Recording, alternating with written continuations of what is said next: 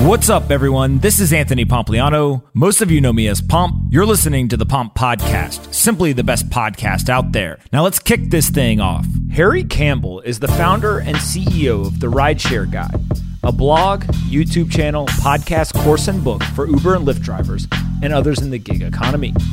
In this conversation, we discuss drivers as small businesses, driver incentives, financial empowerment, driver supply shortage, prices going up, and driving packages versus passengers. I really enjoyed this conversation with Harry, and I hope you do as well. Before we get into this episode, though, I want to quickly talk about our sponsors. First up is Revolut. Let's go back to the basics for a second. I've partnered with Revolut, a finance app in the US and the UK that say they're the simplest way to access crypto. They're putting their money where their mouth is. You can sign up today and make 3-card transactions and get $15. Yep, that's right, $15. What can you do with $15? You can exchange for Bitcoin or any of the other tokens Revolut supports. Yep, they are crypto enabled. These guys have made it easier to get more skin in the game. As usual, when you move your money from fiat to crypto, your capital's at risk. Sign up now through revolut.com/pomp to get a $15 reward and put them to the test. Again, revolut.com/pomp to get a $15 reward and you can put them to the test. Next up is Cosmos. Cosmos is building the internet of blockchains, making a new era of interoperability, scalability, and usability.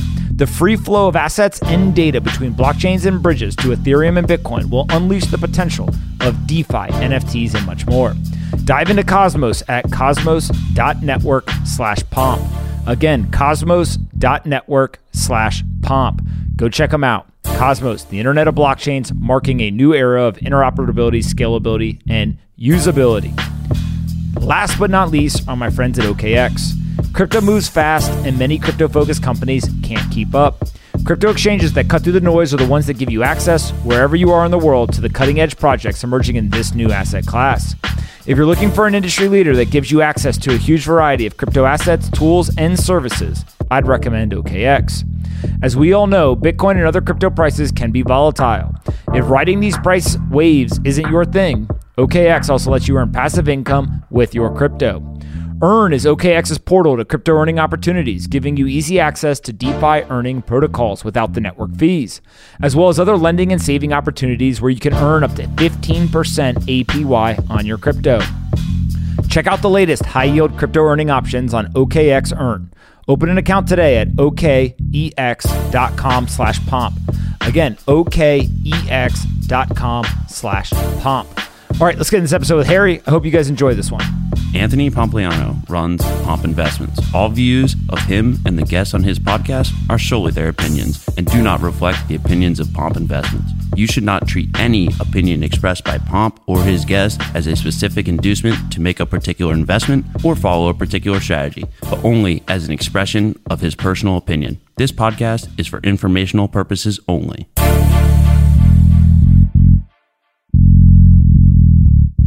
All right, guys, bang, bang. I've got Harry here. Thanks so much for doing this, man.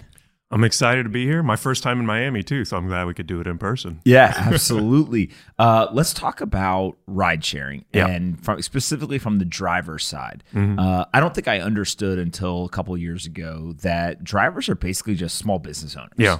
Walk me through kind of your journey from you were working at a tech company, I think, right? And then you became a Uber driver and then eventually kind of went and built this whole digital media business focused on educating and empowering people who are driving in this gig economy. But like, how do you see the driver as like a small business? Yeah, I mean, that's actually really a good starting point because a lot of people get into the gig economy. They get into driving for Uber and Lyft or delivering DoorDash or groceries for Instacart to make a couple $100 a week, side income, flexible. There are a lot of positive attributes. And what they don't end up realizing is they are running their own business. They get paid via 1099. And I mean, as you know, and many of your folks in your audience know, running a business is tough job, right? It's a tough gig. It's not for everyone. Most businesses fail for a reason because you not only have to think about your income, you have to think about your expenses. You have to think about your liabilities like insurance. You have to think about taxes, estimated taxes as a 1099 worker, right? You don't get taxes taken out of your paycheck, so it could come hit you, especially if you don't do a good job tracking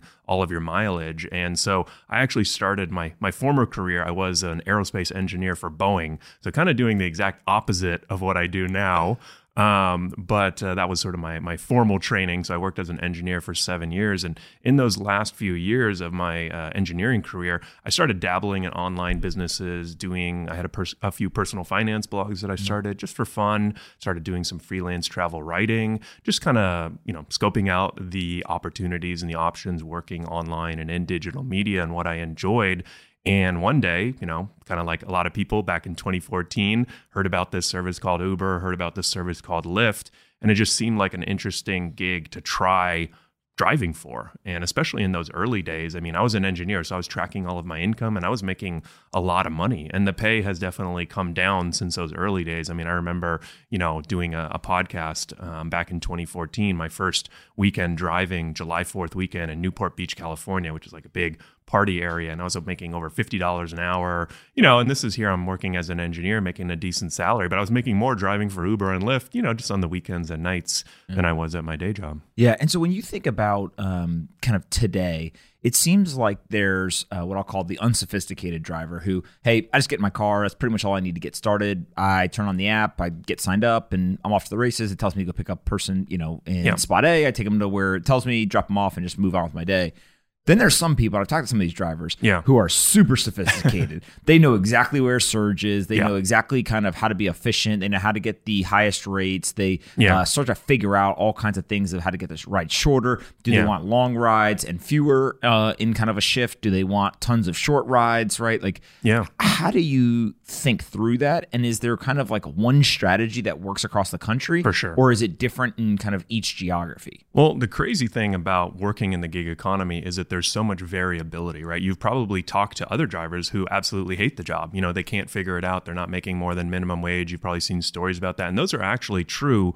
On average, drivers report, in the annual surveys we've done, like over 1,000 drivers, they report earning about $15 to $20 an hour before expenses. Right now, in the minute, coming out of this pandemic, there's a bit of a driver supply issue, which I'm sure we'll talk about. So earnings are up.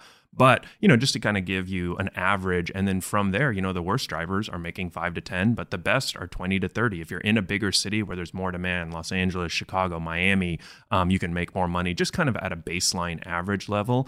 But definitely there are drivers who are, what we've seen actually in Uber's own data that they've released, the more experience you have as a driver, actually it has an positive impact on your earnings. So you might earn maybe $5 to $10 an hour more after 1,000, 5,000 trips. And so what my whole business has been trying to do is accelerate that learning curve. Now, obviously we've got courses and things like that for drivers, but also just content and really understanding. Number one, is that, the company's incentives and your own incentives are not always aligned, right? And so I think that actually applies in every job. People think that, I worked at this company for 30 years. If things go south, there's no reason that they wouldn't lay you off. So I think it's just a good principle to understand. And in the gig economy, there's really not a lot of loyalty or love lost on either side. Drivers, obviously many of them do Uber and Lyft or switch over to food delivery, and the same thing on the company side. So there definitely are strategies that you can employ. And I would say that it kind of, the main principle that applies across every city and state is really just understanding that nobody cares more about your income than you do. Not every trip that the companies send you is going to be one that you want. You talked about short trips, for example. Like I learned very quickly driving in Newport Beach 7 years ago that the worst trips are the short trips. Those are the ones. So on a short trip, anything 2 to 3 miles or less, Uber typically charges, the rates vary by city, but it's, let's say $7 to $10. Let's say $10 for even round numbers. From there, they take a $3 service fee. Round numbers, right? That goes straight to the company. So that leaves $7. And then from that $7, Uber takes 25%. So the driver is only getting 75% of $7, right? So let's say it's like $4 to $5. In other cities, that minimum fare is actually a lot lower. Like in LA, that end payout on a minimum trip was $2.80 for a long time. And so you could imagine all the work that goes into even a short trip, right? So you're really only getting 28% basically of a $10 trip when it's all said and done. You're on minimum fares, you're usually getting like 40 to 50%, right? Even though their take rate, right? They'll say that their take rate is 25%. So, it's like we would employ strategies to avoid those minimum fares, like at nights from like 10 p.m. to 12 a.m. when people are kind of bar hopping, you want to stay away away from those areas, right? You kind of actually want to drop people off and then drive away a few miles so you don't get pulled in, for like a 1 mile, someone really hammered, they're making you wait 5-10 minutes, when you're outside type of trip. And is there things that drivers do in terms of understanding like geography? So like airport is a pretty obvious one. There should be always, persistent demand in a big city at the airport for somebody who needs an Uber. And so you could basically go there, take them, go back, and that's like kind of one strategy. Obviously nightlife, right? Hey, if there's a downtown area, you kind of go out where people live and then you take them in and then reverse at the end of the night, right? Is at 2 a.m., go downtown and take them wherever they go. But are there other types of geographic-based strategies that you see drivers really kind of optimize their income? I mean, the dummy-proof strategy is sort of just to drive the times when it's high demand. So that would be Monday through Friday, rush hour, especially now that things are opening up and coming back. So mornings and then late afternoons,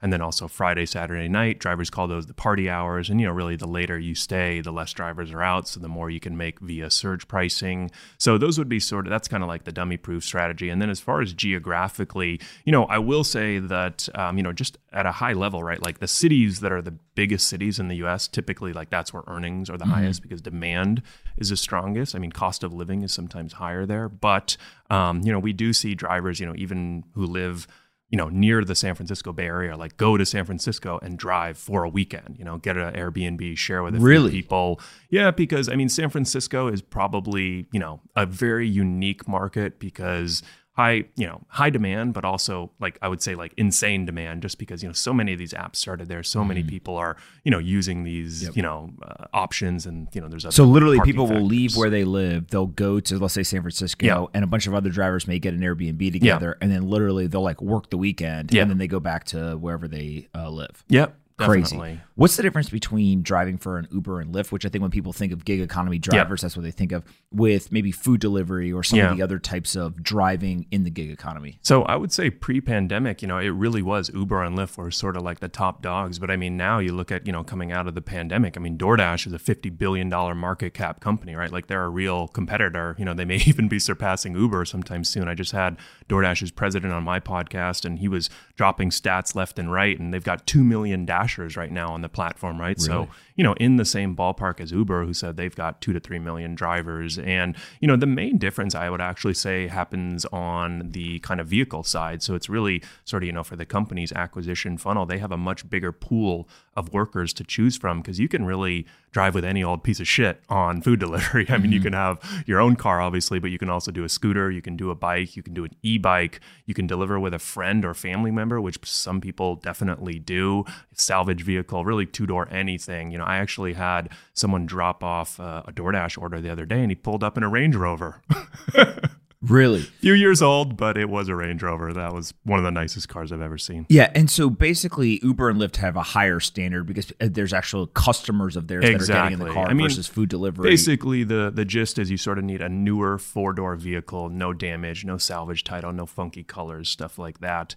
So that's sort of, one big difference. And then on the supply side, it's made a big difference. If you've noticed, for those who are kind of power users of these food delivery services, there was a bit of issues on DoorDash and Instacart at the start of the pandemic when they had a big spike in demand. But since then, they've been very reliable, when placing orders, especially relative to their counterparts, Uber and Lyft. So the vehicles is one. And then there are some differences on the driver's side, just, sort of the obvious that, you're obviously interacting less to none with passengers. So if you're more of an introvert, that might be a better option. Yeah. What's so fascinating was in New York and then here in Miami, when I came down here, all of these apartment buildings, they wouldn't let the food delivery go up to the actual doors. And I remember saying to myself, like, they must save so much time, right? Yeah. Not having to get in the elevator, go up, find the door, knock, wait for the person to answer the door, go back, all this stuff. Yeah. You just walk in, put it right at the front desk and leave. And it just reminds you that like literally 5 minutes, 10 minutes could be 2 or 3 extra trips, which could be more revenue, and you kind of understand the economics of the business. Well, and that's a perfect example of actually, how geographies do matter, because, where I'm from in Los Angeles, we don't have as many of the big towers, but we do have these mega apartment complexes where drivers kind of have to navigate it on their own, and they do have to take it to people's doorsteps. I saw an integration that Uber Eats has in the works, and it's actually with a company that actually like gives more detail in these mega apartment complexes to solve this exact situation. And so as a driver, especially on the delivery services, you get a lot more information about each trip. And so you might want to make those types of decisions and understand, hey, there's certain buildings, this building in Midtown Miami, like they make you take it up to the customer. These other ones don't, right? And that extra 5 to 10 minutes, like honestly, frankly, like usually the customer doesn't know, they don't care, they don't think about it. And if it costs you 10 minutes to make that extra delivery, it's literally cutting into your utilization basically, right? And that's kind of what I mean in that, the people that have the best success in the gig economy are thinking about it like a business, right? This is only one trip and it's only $5-10. But I mean, that principle adds up over time. If you get 10 of those a week, right? And you can save an extra, 60 to 100 minutes every single week and do more deliveries, you're making more. Have people made like automated systems where it basically can read when when the order comes in or when the ride request comes in, it basically gives you, A+ type ride, it's F- type ride or delivery? Like, are there ways for them to almost automate that decision making, or is it really just based on best guess and maybe I have some information to help me? There have been a couple cool startups that have tried to do things like that. One that I worked with called Maestro basically kind of automated your Uber and Lyft driving. So a lot of drivers do both services. And this was kind of a hack that worked through the Android. So it was Android only, and it worked through the accessibilities option. And basically what it did, it would put you would hit one button, it would put you online to both Uber and Lyft. When you got a trip request, it would accept it based on whatever parameters you had set. It's like, oh, Anthony Pompliano, he's a 4.7 Uber. I only want 4.8 or above, right? Surge rating, things like that. And they actually ended up running into a lot of issues with Lyft. Lyft started like kind of actively blocking the company and releasing software updates. There's another interesting app right now in the Dasher community called Para that is actually giving Dashers more information about each trip. So with DoorDash right now, you see the total amount, including tips. But sometimes if it's a really big tip, DoorDash doesn't provide that information to drivers because they sort of don't want people just cherry picking the best trips, the best orders. And this app is actually telling Dashers, they sort of have found this loophole, this workaround where they tell you, okay, no, this one has an extra $15 tip. And so it's a bit controversial right now. And some people are sort of for using it and others aren't. But, that's what's going down on the ground level. Yeah, it's fascinating to me. And then I guess in terms of like actual investing and kind of the financial empowerment, right? So you talked earlier about somebody with a car on the weekend or at night, even if they've got another job or if they do this full time, this is a great way for them to make some extra money. Yeah. How sophisticated are most of the drivers in terms of investing? Or, one of the jokes always in finance has been like, be scared when your barber asks you about stocks. Yeah. I'll tell you this story, and this was absolutely crazy. I went to dinner in New York City maybe a month ago. I got in the car. It was 11:30 at night or something after dinner, and all of a sudden my wife slapped my leg, and I look up, and the Uber driver had stopped at a red light, and he had the phone kind of on like the device holding it up. And all of a sudden, he clicked out of the Uber app and he clicked into Robinhood. Nice. And literally was looking at Dogecoin. Making some trades. And not trading, like nothing like that, but just like that was the app that he chose to click into. And so I couldn't help. I said, hey, what are you doing or whatever? Like just trying to understand the psyche basically. And he was like, look, like I'm bored in the car a lot. I'm waiting for rides, whatever. He's like, it's just fascinating. I don't know that much, right? I'm trying to learn like all the stuff. And so maybe Dogecoin isn't the place to go learn, right? But it got me thinking like how sophisticated are many of these drivers? Are there programs in place for them to learn? If they are making money, right? Is there ways for them to invest? Like, just what do you see on that front? Well, I mean, I will say, just to be frank, like, unfortunately, I think a lot of drivers are, more paycheck to paycheck. And even though this income is nice, it's extra, it's side, like, usually the money is going to important causes, I guess I would say, to make up for their other job and, to pay the rent or to pay food or to pay the bills or to pay off things. And so, to the company's credit, they have launched some pretty cool stuff, partnerships with like Betterment in the past. Uber has a pretty cool partnership right now. I want to say it's like with the University of Tempe or something like that, where if you drive a certain number of hours, you can work on your degree online on the side. So they do have a lot of cool stuff like that at your disposal. But frankly, I think more drivers I wouldn't say they're not sophisticated, but I just would say that they have kind of other priorities, more like immediate needs and priorities. And so, we definitely try to do some work on the investment. Like we did a whole series recently called like kind of developing your plan B, because we sort of noticed like last month I had more unsubscribers than I had subscribers on my 80,000 person email list, and we started surveying a bunch of them, and they're like, oh no, we love your content, we're just moving on to other stuff, right? Because the nature of the gig economy is very transient. A lot of people get into it for certain reasons, but it isn't the thing they want to do forever. I mean, I always I'm a big fan of just leveraging it for a lot of the reasons you talked about, but also I think it's just amazing practice at running an actual business, right? Because you're doing all the things of someone who operates a multi-million-dollar business. You literally have all of the same kind of requirements, things to think about, goals, objectives, and it might be on a smaller scale, obviously, but it is great practice. So I would love to see more people kind of get into the gig economy, kind of like how I did. Like I was working at Boeing, and frankly, like a lot of people kind of made fun of me when I started driving for Uber and Lyft 7 years ago, and I'm like telling them, no, I'm literally on $1 per hour amount making more. And then when I deduct all of my mileage, right now the mileage deduction is 57.5 cents per mile. I'm making, this is like tax-free money. How does that work? So as a driver, a full-time driver, believe it or not, puts a lot of miles on their car. So they'll do 1,000 miles a week, and you get a 57.5 cent mile deduction. So that's $575. So let's say you make $1,000 on that 1,000 miles driven. Right off the bat, you're 1,000 minus $575. So that's only $425. Then that's taxable income. It's tax. So you're only paying taxes on $425, right? And then you have your cell phone, right? You might be, when you're Uber driving, it's online all the time. And if you look at your, you maybe use your phone 10 hours a week and use it 40 hours a week for Uber. So now it's 40 divided by 50, 80% of your cell phone bill is now deductible. Now, you're driving, you're driving all over the place, right? You can really start to add up a lot of those miles. I did this cool experiment in Los Angeles. Uber has a feature called destination filter where you can only get rides headed in the direction you want to go. You can even set a time that you need to be, an arrival time, basically, right? And so anytime for a whole month, I had a meeting, I had somewhere to go, just like on personal side, right? Friends, I wasn't like driving for Uber. It was just whenever I had to leave the house, I set that destination filter. And I was actually very surprised at, I would go out of the way, I would make $8, $10, $15. But when you looked at the time spent, basically your marginal time, like it would have taken me 15 minutes to get there. Now it only took me 20 minutes. It was only 5 minutes, but I made an extra $8, right?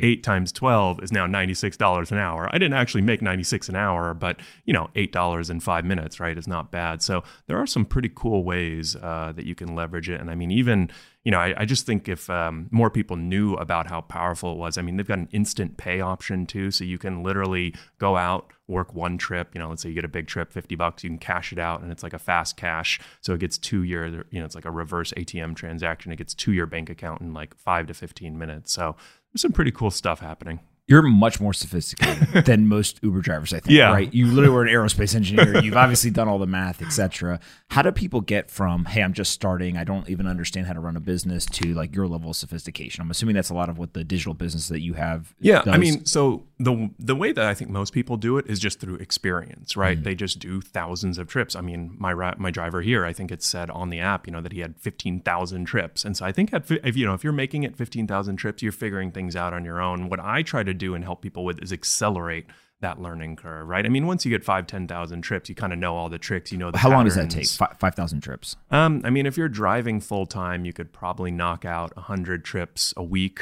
So one year you could do 5,000. I mean, that's full time, 40 to 50 hours. So it's serious stuff. If you do 5,000 trips a year, you're pretty serious about it. And frankly, a lot of people don't make it that long in the gig economy. Uber released a stat saying that 2/3 of all drivers quit after just 6 months. So you sort of have a lot of newbies and you have a lot of veterans, like people who have figured out the system. And there aren't that many people in between who are kind of just, dangling. What's going on with the driver shortage, right? I think that's one of the most fascinating things. So most people, they realize, hey, the prices seem to be a little bit higher.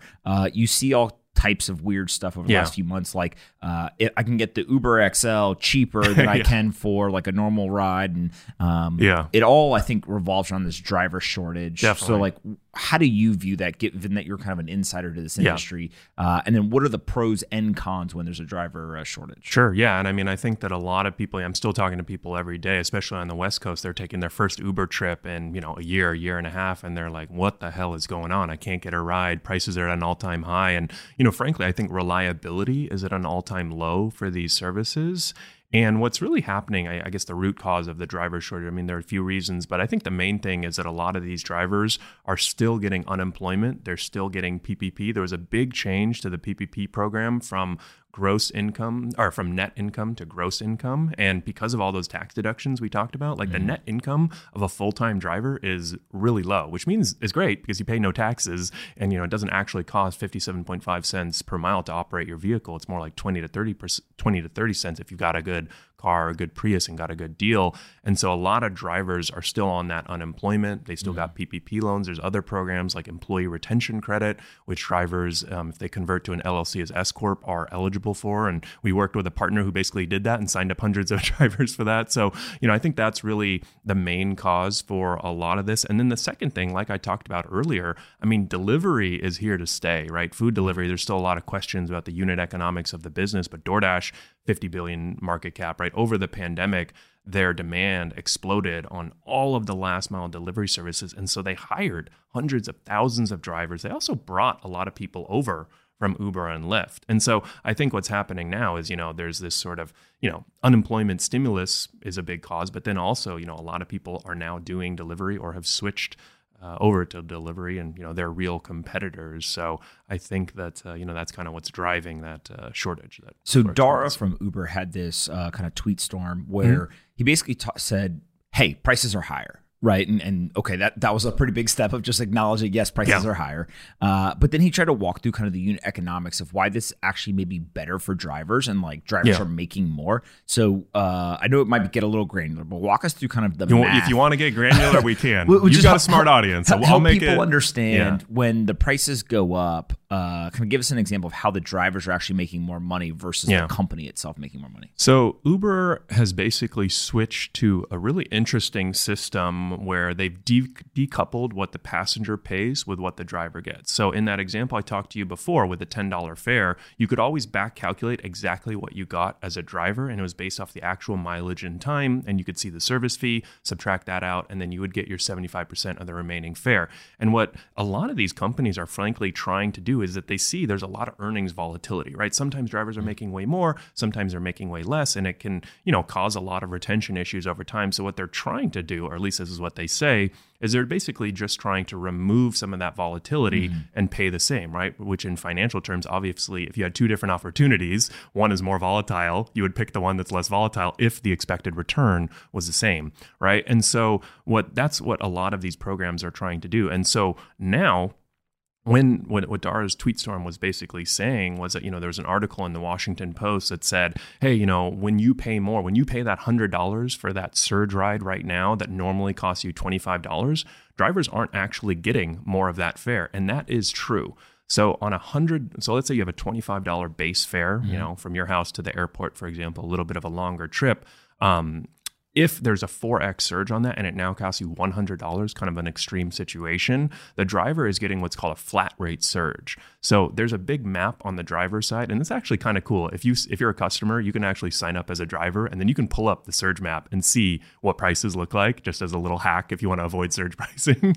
And you can move your pin around and get cheaper areas. But basically, they get paid a flat rate. So they get 25 plus anywhere from a few dollars, 5, 10, 15. It might be more like $15 in this case. So they're only getting paid, let's say, $40 on this individual trip, where you, the customer, are paying $100. So Uber's take, and I'm simplifying the math a bit, but Uber's take is 60% on that trip. And drivers actually see that on their receipt. And so they go to Reddit, they go to forums, they go to sites like mine, and they're like, Harry, what the hell is going on? Uber is taking 60%.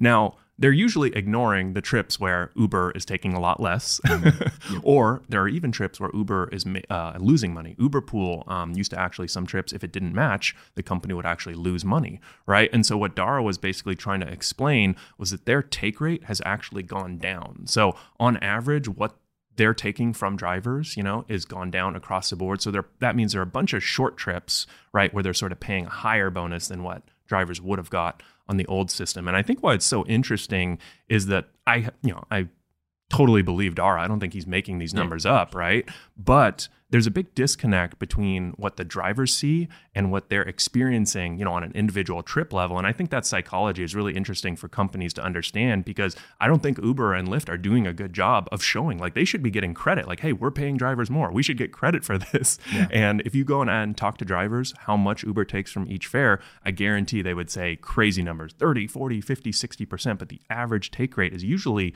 more in that 30 to 40% range. And we've kind of analyzed this a bunch of times over the years. I have drivers sending me all their trips right now, and we're doing some cool analyses. But, there's sort of like this disconnect between what the companies are seeing at an aggregate level and how they communicate that to drivers on an individual level. It's fascinating to me that the math and the psychology is separated. Yeah. It shouldn't be surprising, right? I mean, it's all the finance, but it just feels like Uber and Lyft are never going to get credit.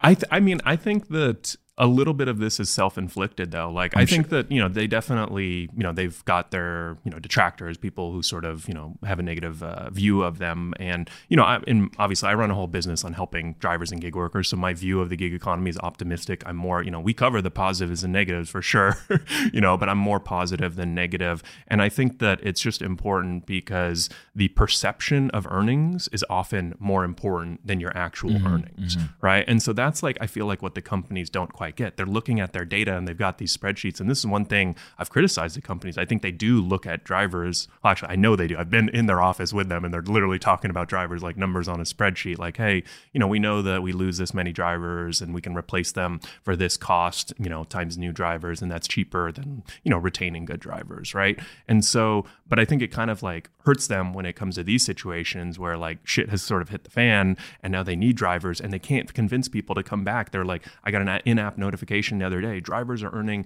median $31 per hour, and that's across all engaged time. Even when you're sitting there waiting for a trip, which they usually don't account for in their calculations. And drivers are kind of like, I'm going to stick with delivery for now. Maybe I'll come back to Uber in the future, or I don't really trust them, or it'll probably only last for a little bit. It feels like if they could just say, hey, our average take rate from you, right, is X%. And they just told you that number and it was a attractive number, drivers would be like, thank you, right? Yeah. I don't know. And I think that they've tested some things in the past, like on rides where they take a 60, 70% commission. They give an extra little bonus, kind of like a catch up. But I think that they need to do a much better job of, you really kind of have to balance being super because if you're too transparent and you show drivers exactly what's happening and how much they're taking, I just worked my ass off to pick up this guy, I had to wait for him for 5 minutes and then there was all this traffic and then I only got 40% of the fare. That's sort of like a slap in the face. And of course, as a driver, I'm going to remember that trip and forget the one where Uber lost a couple bucks, right? Yep. And so you sort of have to think about the best ways to be transparent, but also get credit when you do something well. And I think that's what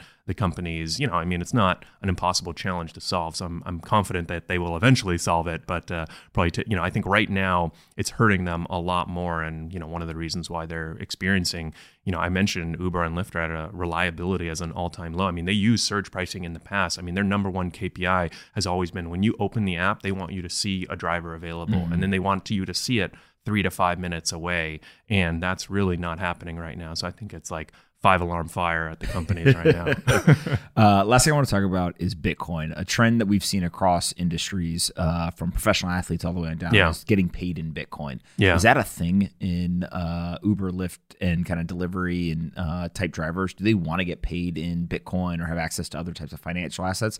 Or are they just living paycheck to paycheck and give me the dollars and move on? I think that for now, they're kind of paycheck to paycheck, want the dollars. But I do think that, we've seen, kind of with the rise of, Bitcoin on its own. And then, especially at the beginning of the pandemic when people did have those stimulus checks and maybe were investing more in, public markets, gambling, whatever you want to call it. Yep. Or, the stock market is a casino for sure. Go ahead. Right. And so we definitely have seen that kind of ebb and flow with more based on the macro trends. I haven't seen a ton of demand, I guess you would say, but I do think that that would be pretty cool. I think that there is a lot more opportunity to sort of get some of these drivers involved in some of the crypto assets. And then also even, some of these local merchants, especially on the food delivery side, sort of getting accepting payment in Bitcoin or, whatever it might be. And then how the driver fits into that equation, getting getting bonuses or cash back. All these companies have driver rewards programs. So I could easily see, hey, instead of getting like this certain bonus, it's like you get, whatever percentage of a Bitcoin coin right back. So definitely some cool stuff. Yeah, there's a lot of studies that show people don't care so much about the dollar amount of like a gift or of some sort of reward, etc. Exactly. It's the actual thought. So like, for example, you could give somebody a $5 trinket, or you could say, I'll give you $100. Yeah. And although it is a non-economic decision, there are studies that show people will choose the $5 trinket because it has sentimental meaning or whatever. Now, I'm not saying that Uber and Lyft should go give $5 trinkets, right? No, I mean, that's a really good idea. Lyft used to give out this jacket at 1,000 trips, and it was a pretty nice, I mean, not like Patagonia or anything, but, like a solid windbreaker. Man, every driver, it was like a badge of honor. They wanted it. They wore it. I would go to these driver events, these meetups, and you could sort of tell like all the OGs had their jackets on. And so I do think that there's something there, right? Like that's why I think it is cool, and of course like digital goods and services are a lot more scalable, right? Versus like mailing out jackets and things like that. But basically swag, like when I came here, I gave you a little swag, even when I'm opting people into my email list, I give them a PDF guide to driving, right? Because it's sort of like that psychological, hey, if you're going to give me your email, I want to give you something in return. Like how valuable is this PDF that I'm sending? I mean, there's some good info in there, but it's not like, the most valuable thing in the world. So I do think that kind of rewards, like it doesn't, and again, like I think that's where, these companies still have a lot of, I would look at it as like opportunity to improve things, to improve their relationships with like small stuff like that, isn't, because all these companies want to kind of avoid just giving cash to their drivers, right? They really want to actually take more cash, right? On a kind of unit economics basis. So I do think, thinking about like, going off of like what the current trends are, like I actually bet you, like if you could find a way to like hook up some drivers with some Dogecoin right now, like I bet you a lot of them would be kind of like psyched about it. Or like, now bonuses, they say like, hey, come out, do 3 trips for $100. So Uber got me back on the road after a year and a half of no driving during the pandemic. They sent all these drivers say, hey, do 3 trips, get $100. I was like, shit, even I'll do that, right? Like that's easy, free money, kind of my job to try out these services. Did it, got my $100. But if it was like do 5 trips, get a Dogecoin or, whatever percentage of a Dogecoin, I bet that would be like, whoa, like that would really stand out. And it's been crazy. Like that 3 for $100, a lot of drivers were like, I'm over it. I don't need to. Sounds too good to be true. Like it, normally the market is very elastic and they really have a lot of manual levers that they can pull and push with bonuses. If they see inclement weather is coming up, they know that demand is going to spike a little bit because more people want to take an Uber than they want to walk, right? And so they'll increase the bonuses a little bit to get more drivers onto the platform or to take drivers from other services. And so they've had all these levers at their disposals over the years with financial incentives. And now they're putting those levers down and they're not working. They're like, hey, normally a 3 for $100 bonus, that gets everyone back on the road. And now drivers are like, I got my unemployment, or I'm already driving for DoorDash, I'm driving for Instacart, or it's like, hey, you know what? I haven't had a great experience. Or I made a bunch of money on Dogecoin and Bitcoin and whatever. Dogecoin. Before we get into the last 3 questions to finish up, where can people go find more information from you? I feel like you're just this wealth of knowledge around all this stuff. So where can we send people? So my website, therideshareguy.com, that's sort of the starting point. We've also got a pretty popular YouTube channel where we release, basically daily YouTube videos, and especially for more like the industry perspectives. My podcast is a good spot. I just had on, the DoorDash president, for example. I've interviewed Dara a couple times on my podcast. So that's really where we sort of try to combine the worker's perspective with like, the industry, what's happening at a higher level, and, really just kind of analyze everything from, the worker's perspective. But so basically type Uber, Lyft, Rideshare Guy into any box on the internet, and hopefully I should pop up. It's fascinating to me. So thank you so much for doing all the work. 3 questions, and then you get to ask me when to finish up. All right. First, what's the most important book you've ever read?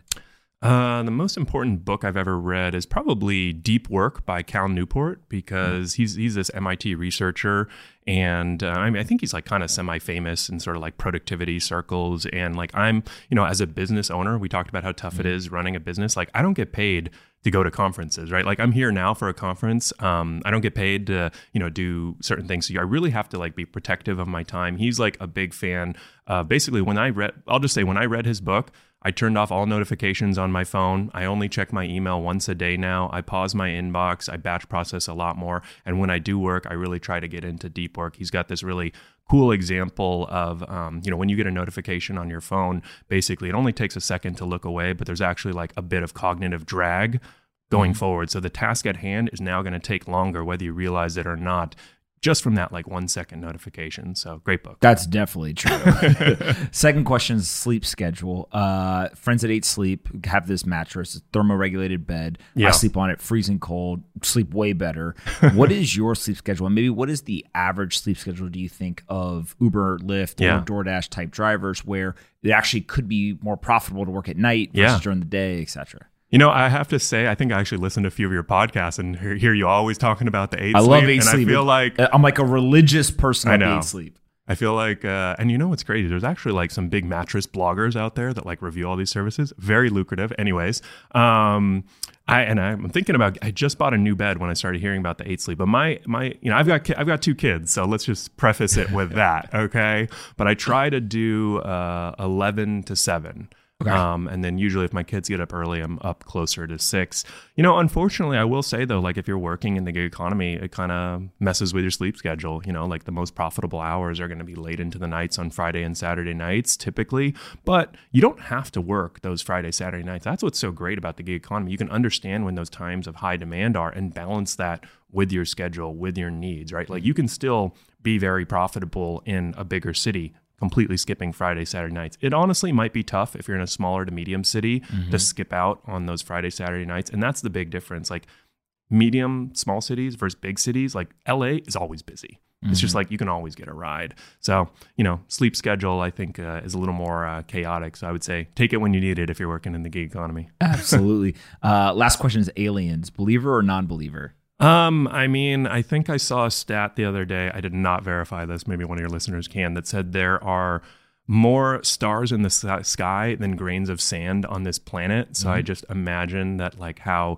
expansive this place is. Like there's got to be something out there. I don't know if it's big or small, but like something just, I think by like pure statistical anomalies must have happened. And I think actually Neil deGrasse Tyson just released a cool book called Cosmic Queries that I started and was a little too boring for me, but if you're into that, I bet it's a good book. I absolutely think something's out there. There's got to be, right? Yeah.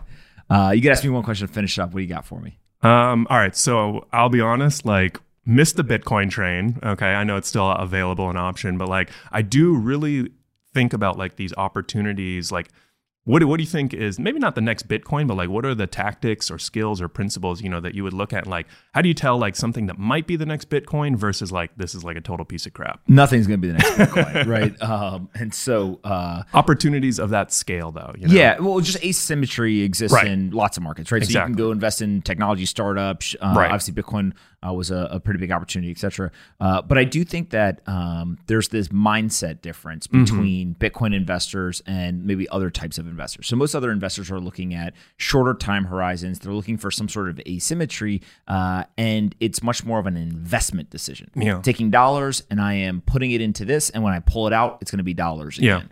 Bitcoiners think of it in a much longer time horizon, and they look at it almost like saving. Yeah. So what I'm going to do is I'm going to take dollars that got paid in, but I'm going to convert it to actual money, sound money.